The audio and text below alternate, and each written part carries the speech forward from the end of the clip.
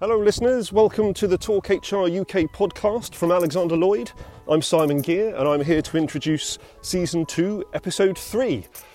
All episodes are of course available on the Alexander Lloyd YouTube channel. Now again, I've chosen to record the introduction whilst out walking Vespa, my border terrier. So in the event that I suddenly ask you all to sit, please ignore this command. I am talking to her. Remain standing basically. Anyway, this is episode 3 in which I talk to Craig Patterson, who's the Chief People and Technology Officer at AirPartner, who are an aviation services company working globally, based quite close to the Alexander Lloyd office at Gatwick actually. Now, Craig and I have been talking on and off over the last few years, and particularly during lockdown, we got onto the subject of what his function was doing during this difficult period, and one of the areas that they involved or I should say invested a lot of time, were rolling out implicit bias workshops. Now this was rolled out to about 350 staff globally.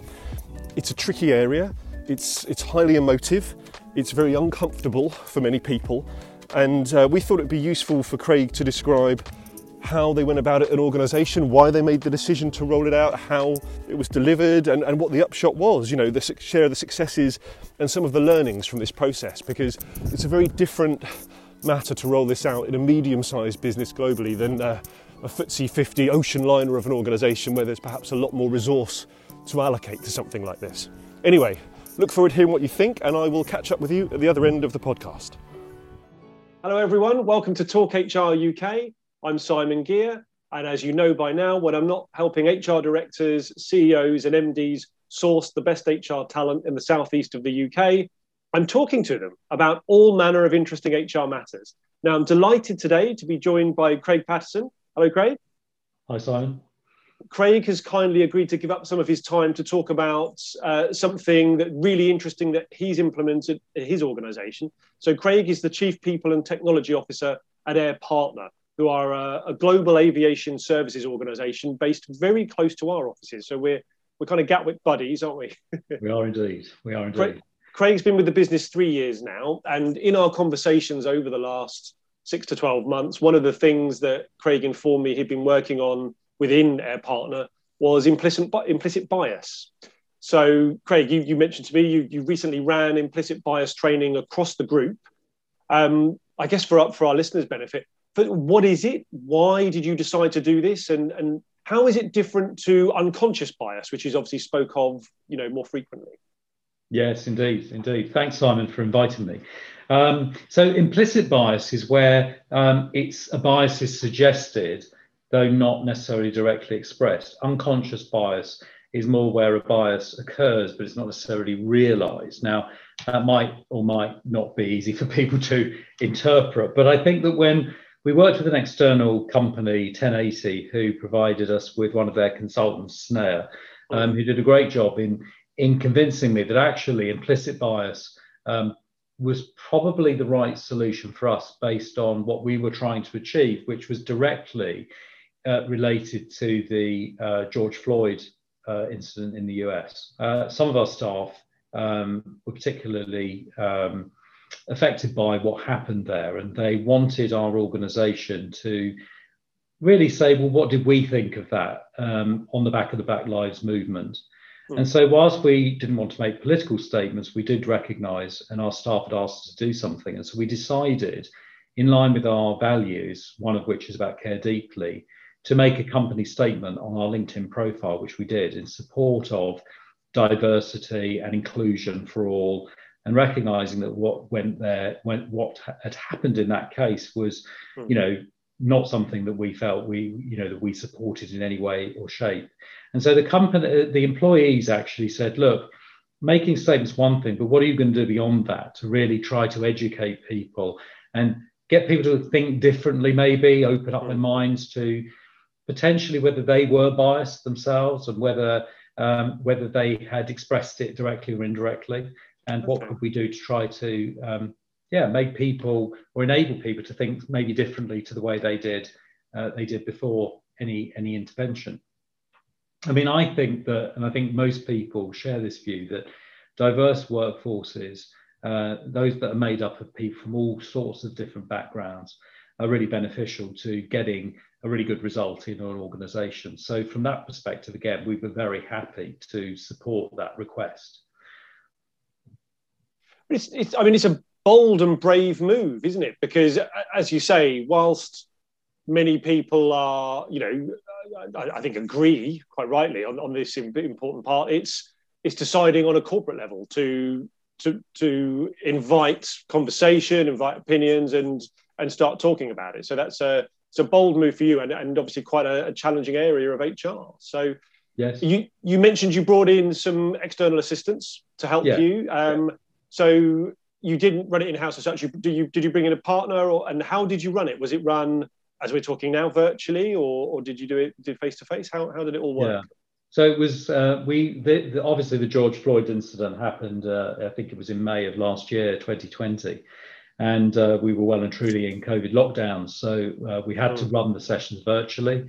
Right. As I said, we had a lady called Sneha Kilhay, an associate at 1080, come in and do the training for us. I say come in and do the training. She didn't come in at all. It was virtual.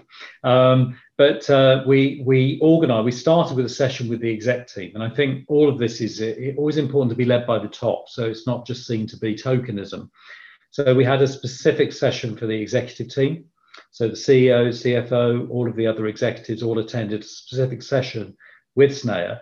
From that, we then, she obviously had the core framework for the program, and then we developed it slightly, tailored it. And in fact, one of the really great things we did, a couple of our employees actually, been touched directly or indirectly by implicit bias themselves, actually input into the program and created a couple of specific pieces within it, which really brought it to life, I think, and got that ownership.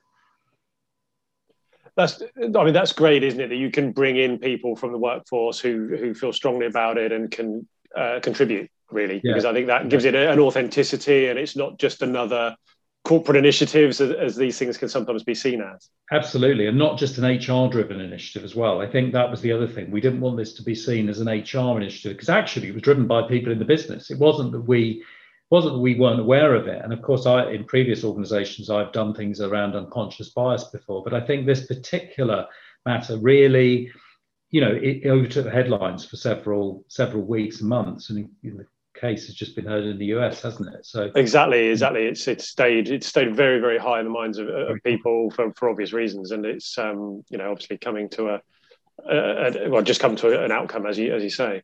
So how would just on that, Simon? Sorry, sure. Just on that, I didn't answer your point about what did we do after that. So we took the exec team through it, and then we basically invited all staff from across the business to attend webinars and sessions with Sneha. So there were, I would say, there were a good sort of 70% of people in the organisation that attended a session, which was really great. That's excellent. I was going to say to you, I mean, how many is that for people that don't know Air Partner? How many people are we talking about? We're probably talking, I would have thought, around the sort of 350 mark. I'll be honest, I didn't take, the ticker kept coming up. If you use Microsoft Teams, you'll know that you can see things on it, but I didn't take the definitive number. I wish I had, but I know from looking at all the chat and the number of people who joined the call that there were a significant amount of people. I think that magnitude. And there was certainly a lot of talk after. So it definitely created quite a lot of discussion. I can imagine, because it's such a sensitive area, and it means, I mean, particularly implicit bias, but it means so much to so many different people.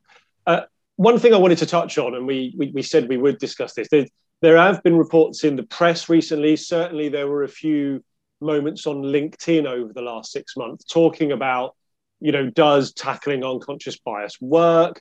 Does it sometimes inflame as much as assist in terms of that? What do you think? What's your response having been through that process now? Yeah, I mean, it's very interesting because when I first years ago heard about unconscious bias, I wasn't 100% convinced. And there was probably about 4 or 5 years ago, there was a bit of a rush to everyone doing implicit unconscious bias training. And I think, through listening to what the staff had said around their own personal experience of bias, not necessarily in the workplace, but just in life generally, and on the back of the Black Lives Matter and what happened there, I just thought this is a good time to do this. This is a good time to raise awareness and education. And you're right, it is a difficult subject. It's not something that I would recommend people enter into lightly without thinking. But because we discussed at the exec team, and we had the exec, the CEO and the rest of the exec on board to address this topic, I felt that was the moment, and the staff had asked for it. So I think that the setting was right. I don't think I would necessarily just plonk it in as another HR thing, another HR initiative. What do I think? Although there were comments at the time, there were comments about, and there have been subsequently about, I think the government said they were going to stop doing all unconscious bias training, for example. And people did say, well, actually, does it inflame situations rather than resolve them? I think there's a potential in that. But, the whole idea of us doing was about education. And I think in the same way as somebody might listen to a debate on television, they might support a certain political party, they might have views on, definitely don't want to go there, on Brexit, but they may have views on things like that, on Trump. People have got different views. And I think that all this was about was trying to bring a topic to the table that some people feel very, very strongly about, and to try and provide some level of education. And that was it. That it wasn't really trying to enforce people to change their views. It was about education. And I think that whether people liked or didn't like it, I think that, there would be people, I'd like to think people at least took something away as a reflection point. So, yeah, it's an interesting one. Well, definitely. And on that note, I suppose, what the feedback, what happened after you'd rolled this out? How did that come back to you in terms of feedback? Yeah, so look, some people really found it beneficial. The chatter was fascinating when you saw the chatter coming up. And I think that one of the other things is that people's backgrounds and experiences in life and where they're from and how they interact with people, obviously that has a major bearing on their views on these sort of subjects. There were people that struggled with the concept. There were people that questioned why we were trying to tackle that issue.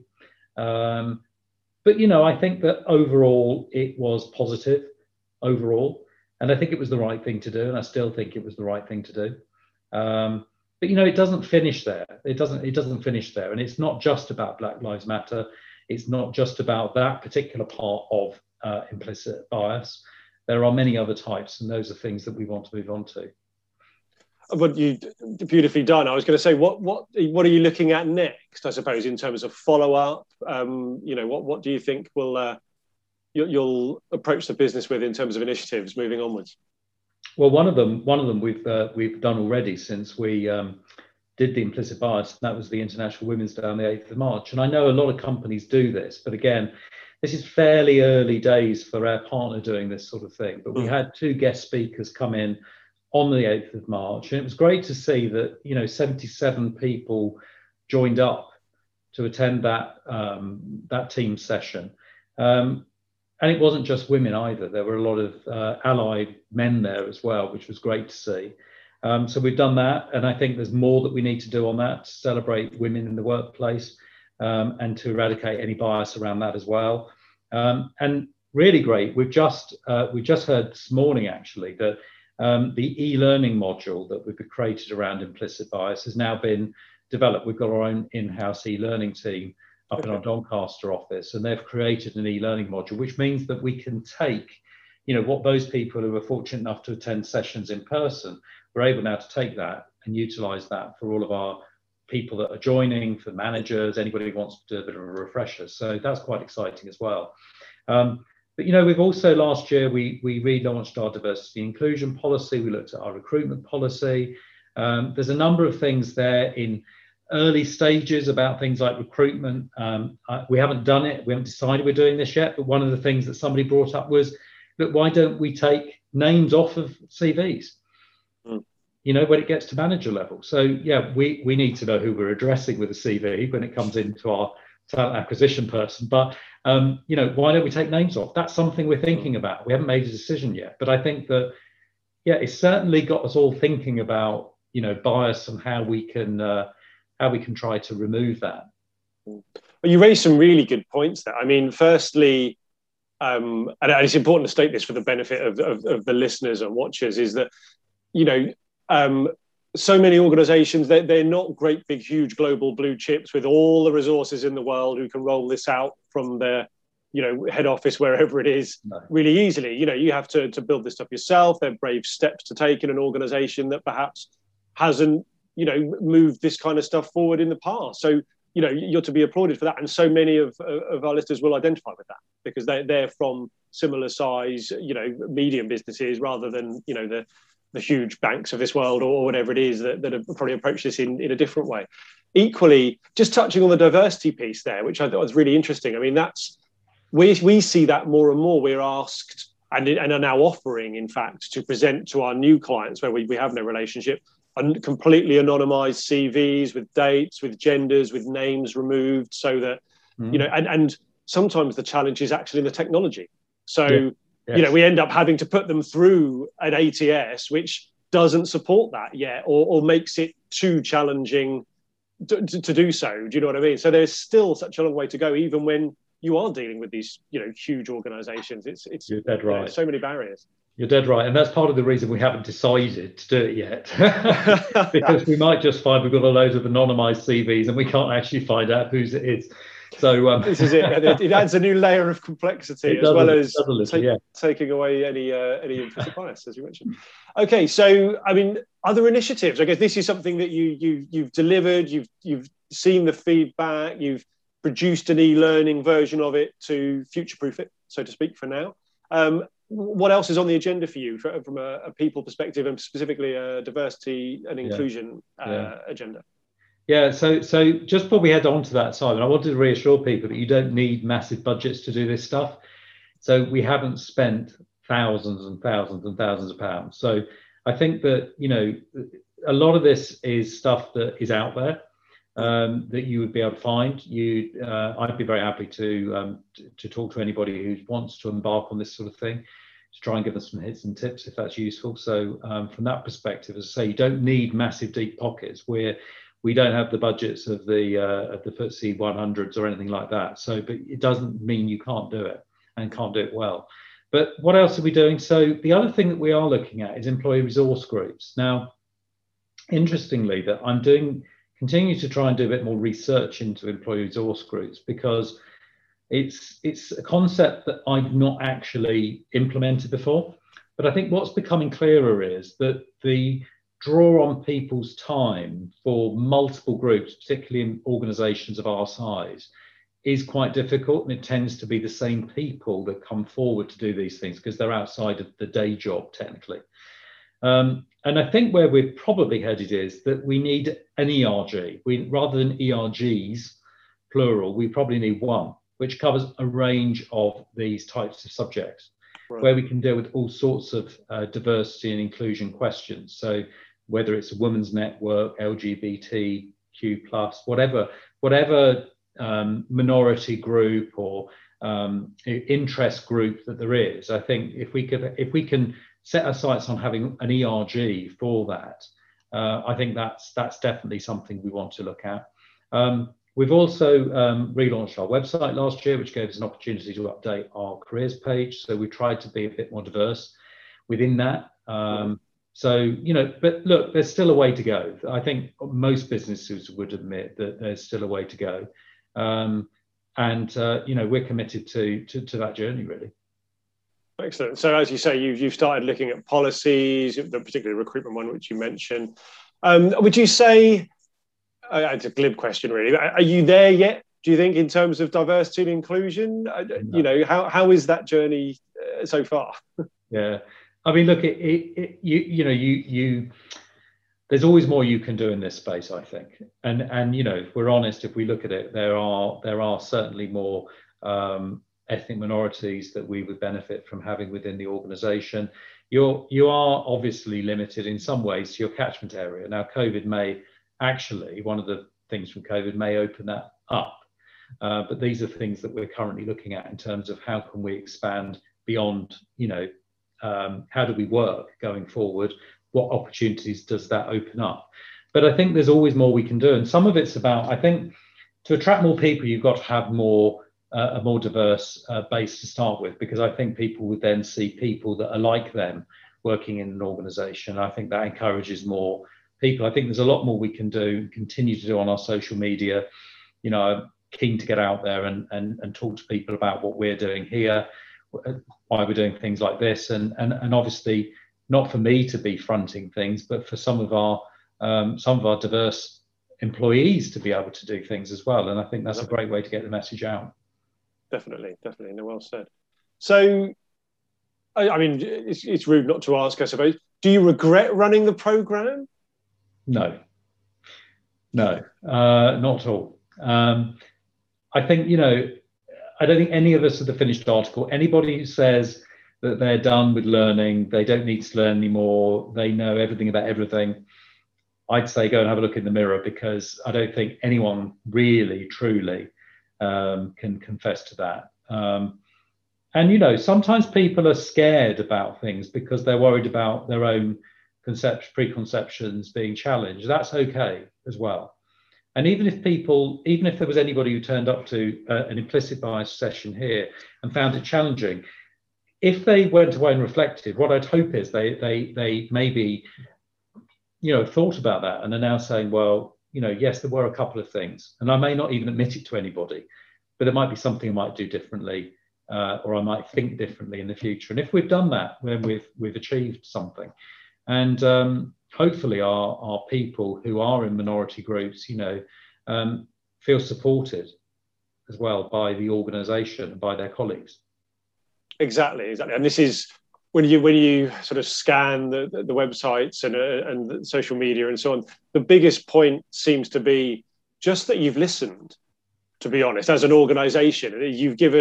You've allowed people to speak and given them a platform and listened. And I think that seems to be a huge part of it. Craig, as we near the end, any other reflections on perhaps other steps, next steps, or things you'd do differently if you were going through this process again? Yeah, I mean, I think we would. I'd still work with the same people to do the implicit bias, but I think that what I might do is just make sure people are of a little bit more information up front. I think we can't make an assumption that people, just because unconscious bias has been around the HR community and certain other walks of life, we can't make the assumption that people understand what unconscious or implicit bias is. And I think that there may be, although we did email people, we did mail shots on our intranet, etc. I think there's still a little bit of misconception about maybe what it is.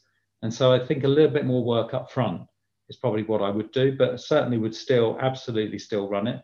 And, you know, as I said, that's just the start of our journey. There's many other areas that we want to cover as well. Excellent. And they always say that you can never over-communicate, I suppose. You know, the more information, everyone picks it up at a different time. And in this age, you kind of need to put it out there, you know, audio, video, email, WhatsApp, whatever. You know, there are too many channels. But excellent. Hey, look, I really appreciate you taking the time, because I know how busy you are, and we've been sort of talking about this over the last few sort of weeks and months, and we thought there must be a time in the diary, and I'm delighted to have grabbed a bit of that time today. So thanks again, Craig. I really appreciate it. You mentioned for anyone who's looking at perhaps running a similar program, looking at unconscious or implicit bias within your business, is it all right to reach out to you via LinkedIn in the first instance, Craig? Yes, absolutely.